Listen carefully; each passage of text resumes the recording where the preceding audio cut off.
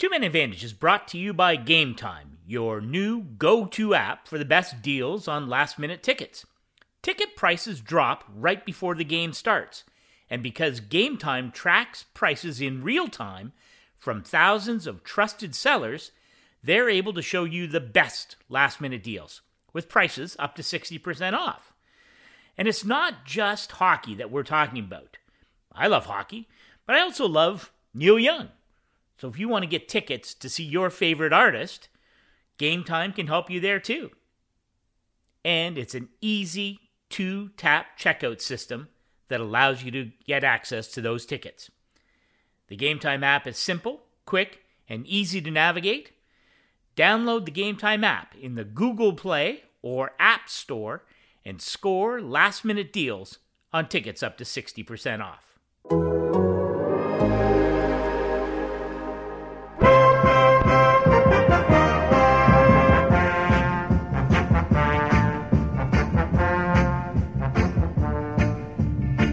Hey everybody, Scott Burnside, returning as per usual.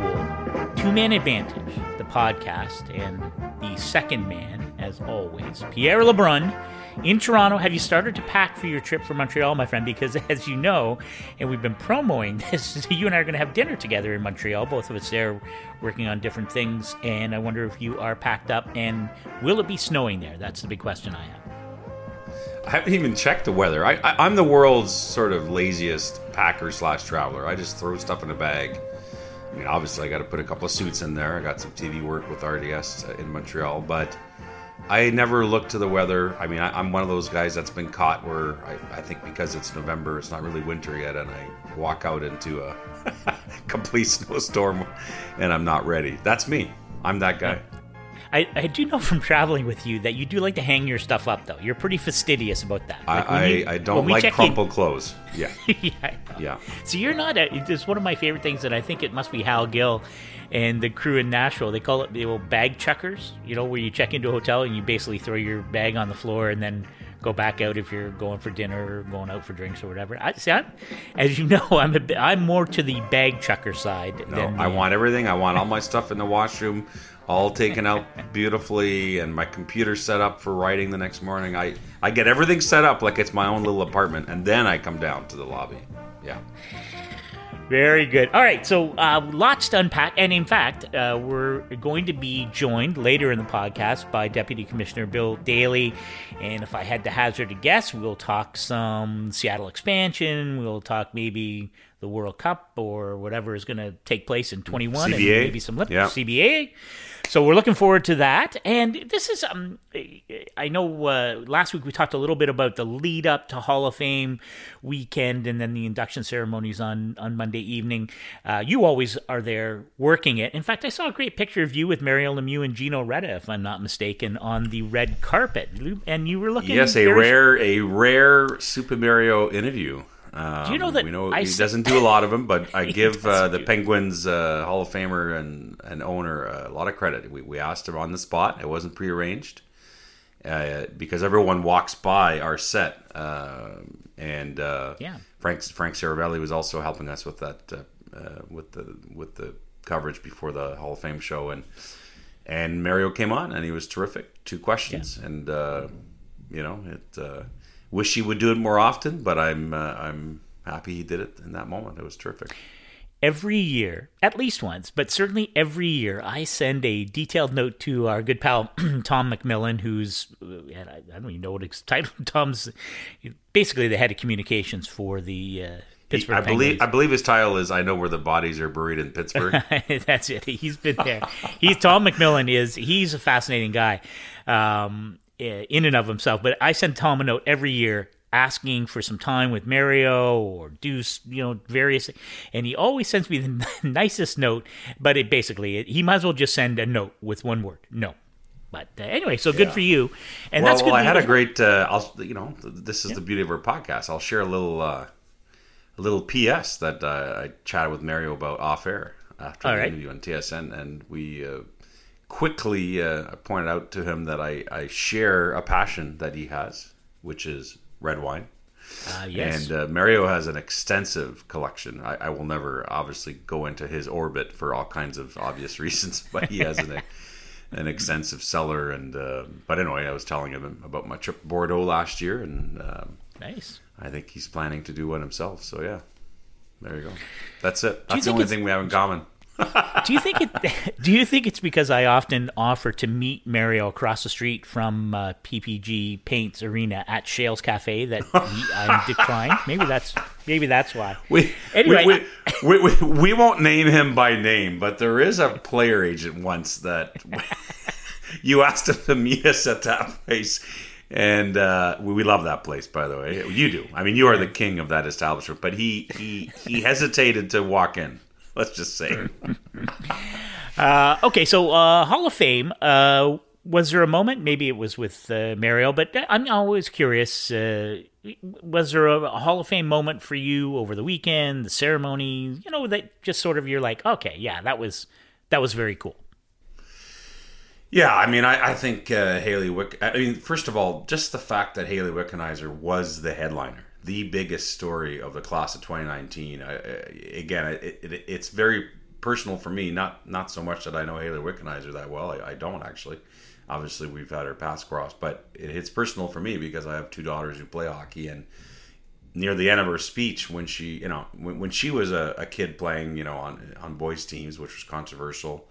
She talked about cutting her hair to fit in and about changing in the bathroom, having to walk across the arena lobby and having parents whisper, nasty things to her. You could just imagine the courage that it took for her to persevere through that as a kid.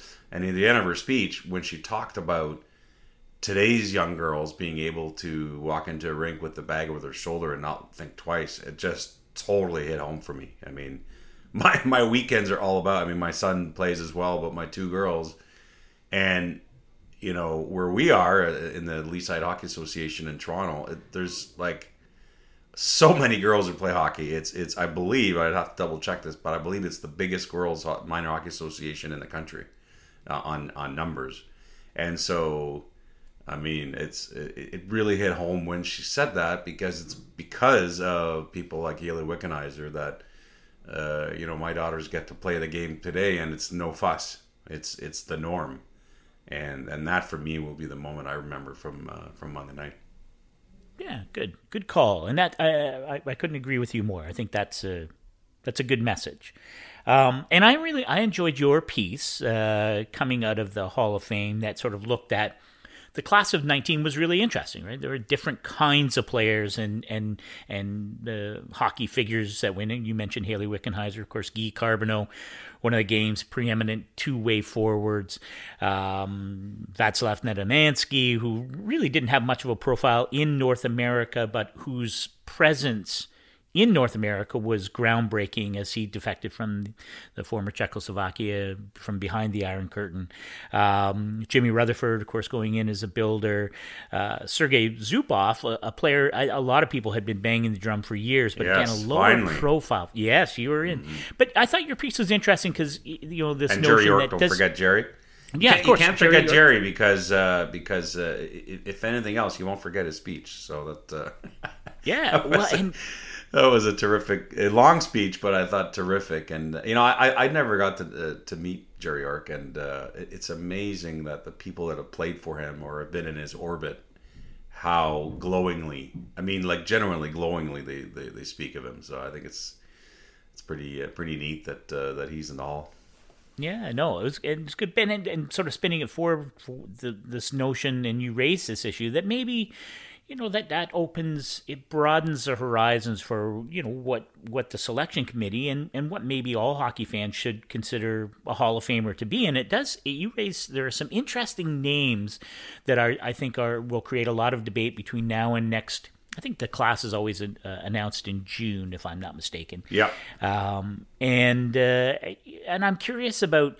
and I'll ask you, but I'll go first, so I'll give you some time to think about it. Is there a player that you're thinking about? I would like to see them get significant consideration. Someone that may not be on the obvious radar, and the guy I'm really curious about is Daniel Alfredsson, because for me, it's not just the points and the personal awards, all those things which are important and I know are a part of the factor when the selection committee looks at whether a player specifically is a Hall of Famer. But like to me, he is the most important Ottawa Senator of all time.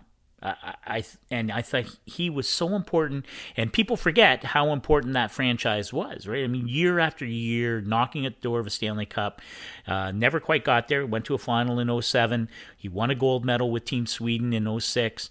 But to me, his presence in that market was so vital that I think, I'm completely zen if they say, you know what, Daniel Alfredsson, even though point totals, you can certainly make the argument. But to me, the intangibles for me, I'm okay with Daniel Alfredsson as a Hall of Famer. And I wonder if there's, A, what you think of that, and B, if there's someone that you feel the same about. Yeah, no, I think he is, and I've said this before, but I think it's the best case I have for Daniel Alfredsson is that I feel that his career parallels Matt Sundin so well. I mean, not quite the numbers of Matt Sundin, but of course didn't play as many years. But otherwise, both captains of their respective Ontario teams, right? Neither one won a cup, but they both won Olympic gold. Both the face of those franchises. I don't know how you have one in and not the other, I guess would be my argument, not to insult, Toronto Maple Leaf fans, but it's just, to me, that's the case. I could tell you, as I wrote, that that trying to get information out of the selection committee is next to impossible. I mean, those people are all sworn to secrecy.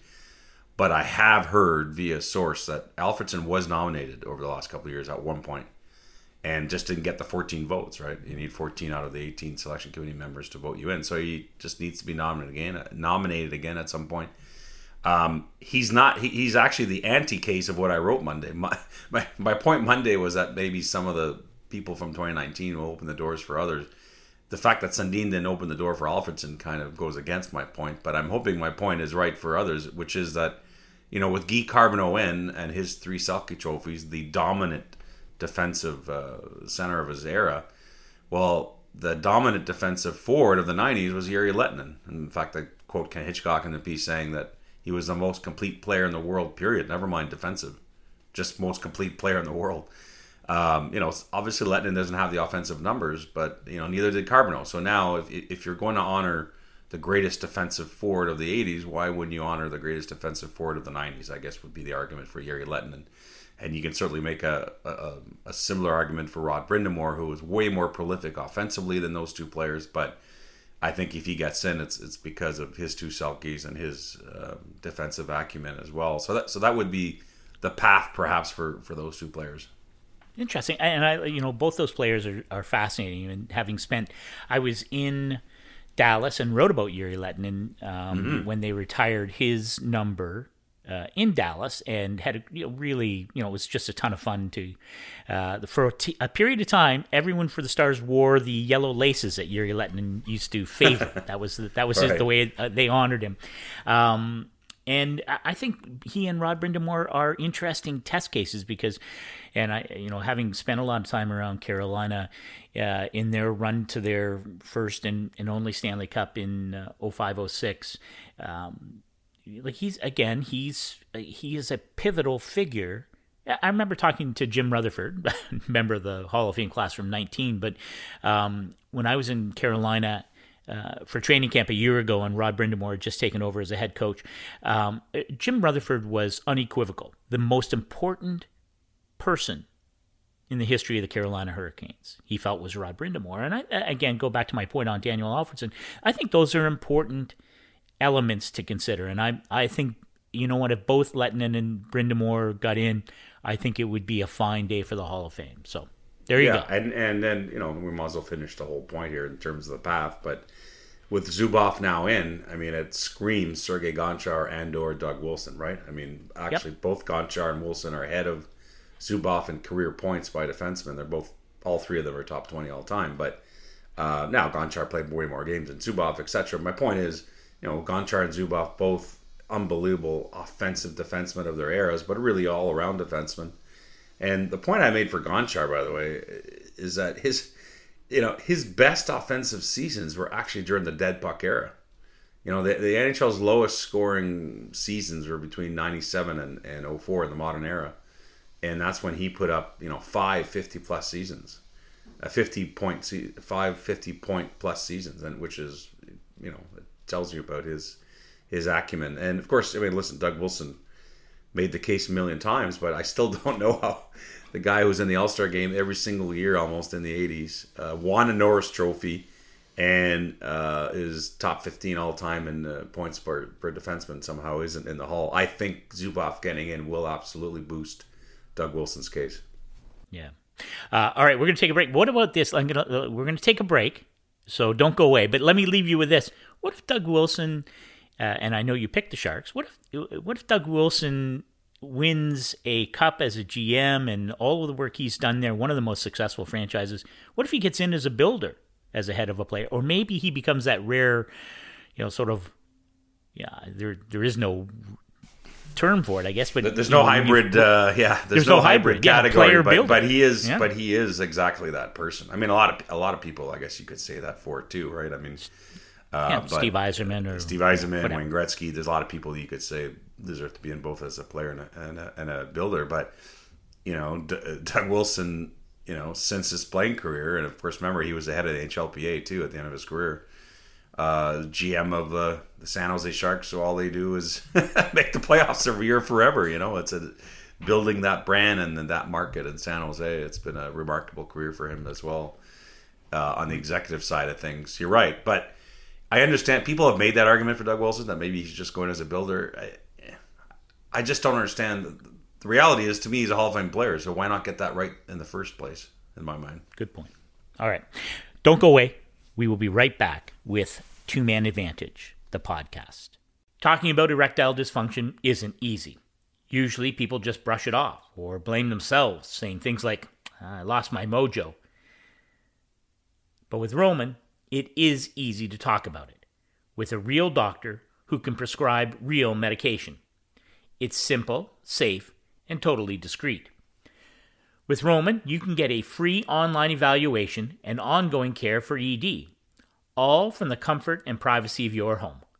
The doctor will work with you to find the best treatment plan. If medication is appropriate, Roman will ship it to you with free 2-day shipping. The whole process is straightforward, simple, and discreet. Getting started is simple. Just go to getroman.com/advantage and complete an online visit. Erectile dysfunction used to be tough to tackle, but now there's Roman. Complete an online visit today to connect with a doctor and take care of it. Just go to getroman.com/advantage to get a free online visit and free 2-day shipping. That's getroman.com/advantage for a free visit to get started. getroman.com/advantage. All right, my friend, I was just looking at the standings. I'm quite a advanced stats guy myself, so I was looking at the standings. And sorry while I laugh out loud. But here's as we are taping this, heading into the final week of November. Interesting when you look at the Canadian end of things. In the Eastern Conference, you have one Canadian team. Montreal Canadiens are currently holding down a playoff spot. And in the West, there are actually three with Winnipeg, Edmonton, who leads Pacific and has really from the beginning, and Vancouver, which is still holding on to a wild card spot, even though they apparently drinking the same water that Buffalo has been drinking. It's that they continue to struggle to get through November. But the reason I mention this is the two teams I am so fascinated about, one in the East, one in the West. The Calgary Flames, sitting outside the playoff spot with an ugly -11 goal differential. They've lost 4 straight as we're chatting here today. And the Toronto Maple Leafs, oh my goodness, outside the playoff spot, coming off a loss in Las Vegas, 5 in a row, 5 losses in a row.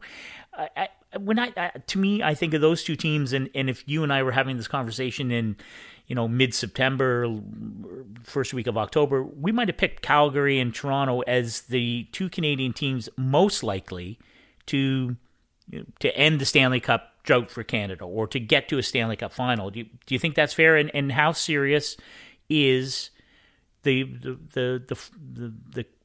current state for both those teams? Yeah, it's funny. Bob McKenzie kind of addressed both teams in the Insider Trading on TSN yesterday, and because they're sort of tied that way, two teams with high expectations. I must say, I actually I felt regression would be there for Calgary this year. Not to the point where they'd missed the playoffs, of course, but I didn't see them as a Pacific Division winning team. I thought they'd be a little lower in the standings, but it's been more of a struggle than that. But the Leafs, certainly, when you want to gauge the level of urgency or angst between the two teams, I feel it's even higher with the Leafs. I mean, that's a team that finally this year wanted to take that step and actually win a playoff series, but beyond, win a cup.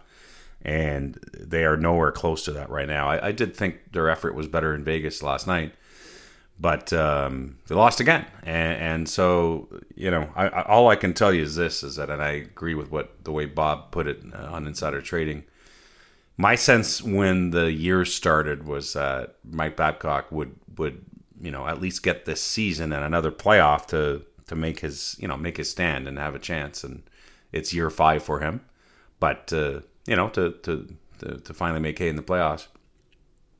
I mean, I think that's still what my sense is. That's still what the Leafs front office would want, but they also can't lose they can't let the season slip away at a point of no return, I guess would be my analysis of it. So,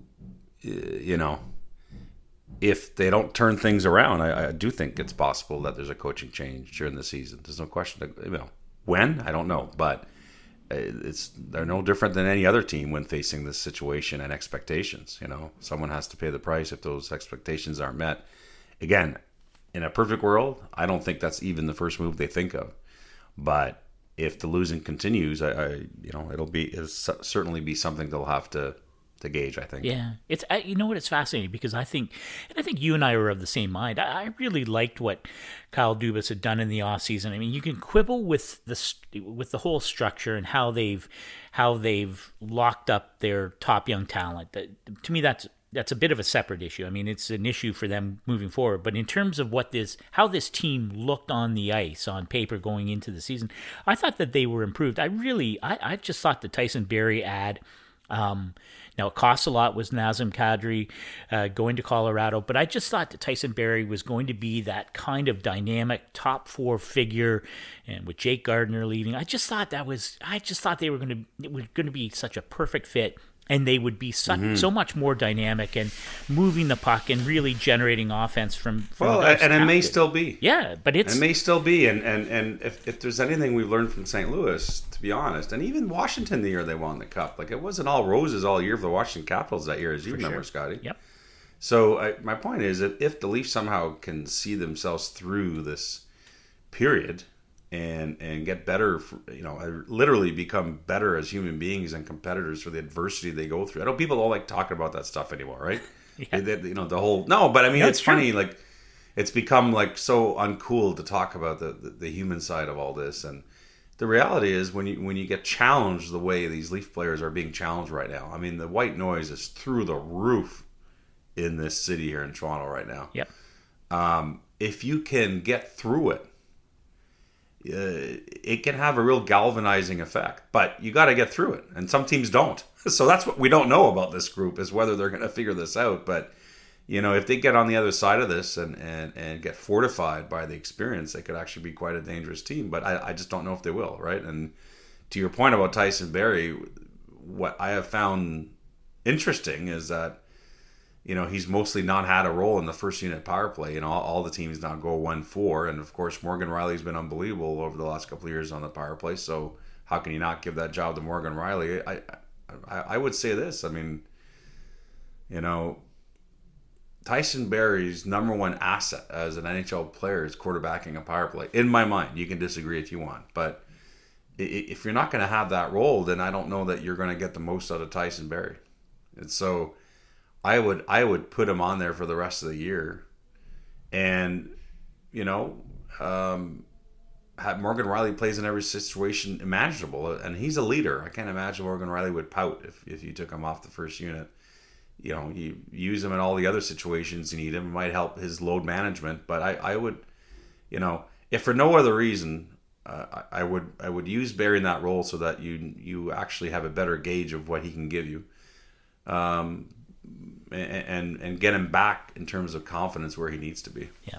No, and I think you touched on it, and I think it's such an important point is, people move, right? This trade happens, or players are signed as free agents, and then the fan expects instant gratification from it, and it doesn't happen. And the Blues are the perfect example, of course. They're the example for anything that goes wrong early in the season. The Blues are now going to be the answer for that.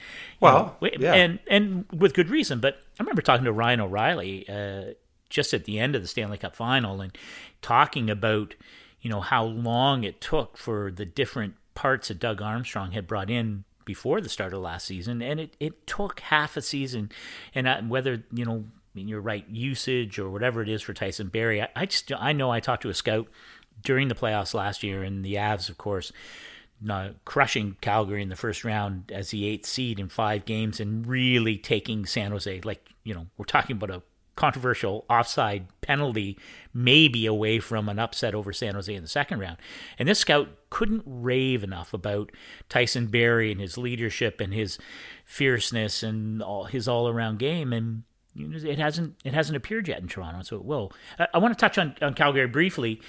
It's such an, again, if you thought this was a team that was going to, maybe it was the goaltending with Mike Smith moving on and Dave Rittich taking over and Cam Talbot coming over. But I'm looking at their stats right now, and Johnny Gaudreau and Sean Monahan are a combined minus 20. And I know plus minus is a bit of a blah, blah, but that's not great for 2/3 of your top line. And I wonder what you make of, even if you thought they were going to regress a bit. I mean, the pressure on them, especially with Edmonton. Edmonton is, what a great story for that market. And, sort of that, again, this reminder that things can change very quickly in the NHL, especially if you have Connor McDavid and Leon Draisaitl. But, the Oilers have, they're tops in the Pacific, and they have 31 points, 8 more than Calgary with a game in hand. I mean, the Battle of Alberta looks like it's over already.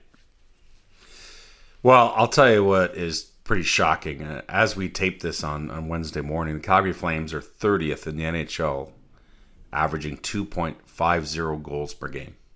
They're just ahead of Detroit, who are 31st, and they're right there with New Jersey and Columbus at 2.50. I mean, that makes no sense when you look at that roster, right?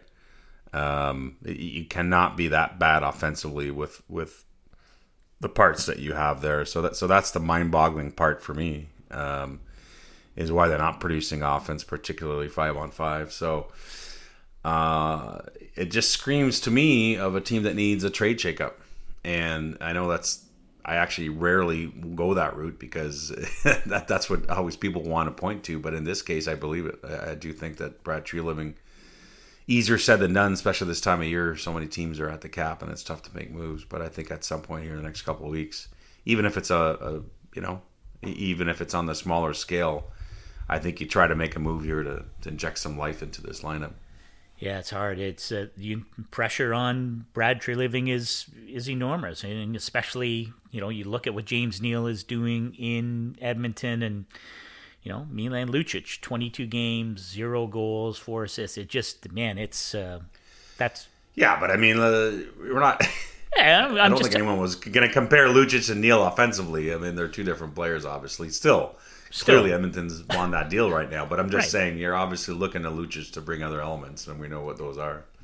Well, yeah, I think it wouldn't have been bad for him to pot a goal every once in a while. But okay, anyway.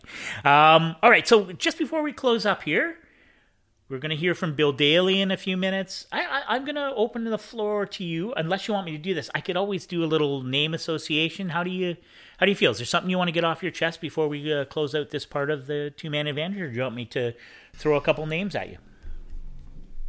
Well, I want to bring up the Ottawa Senators, and part of it is I'm going to see them in person tonight in Montreal. But they would have been everyone's pick to finish last in the NHL standings this year, right? I mean, is that fair? Oh, for sure. Before the season started? Well, I'd have had Detroit close. I'd have had Detroit and the Kings in that. Okay. So, well, go ahead. And there's still lots of hockey to be played. But, how about Ottawa at 9 wins? And hanging in there every night. And listen, it's not like they're going to be a threat to make the playoffs. I understand that. But, as we tape this, they're 3 points behind the Toronto Maple Leafs at the quarter mark of the season.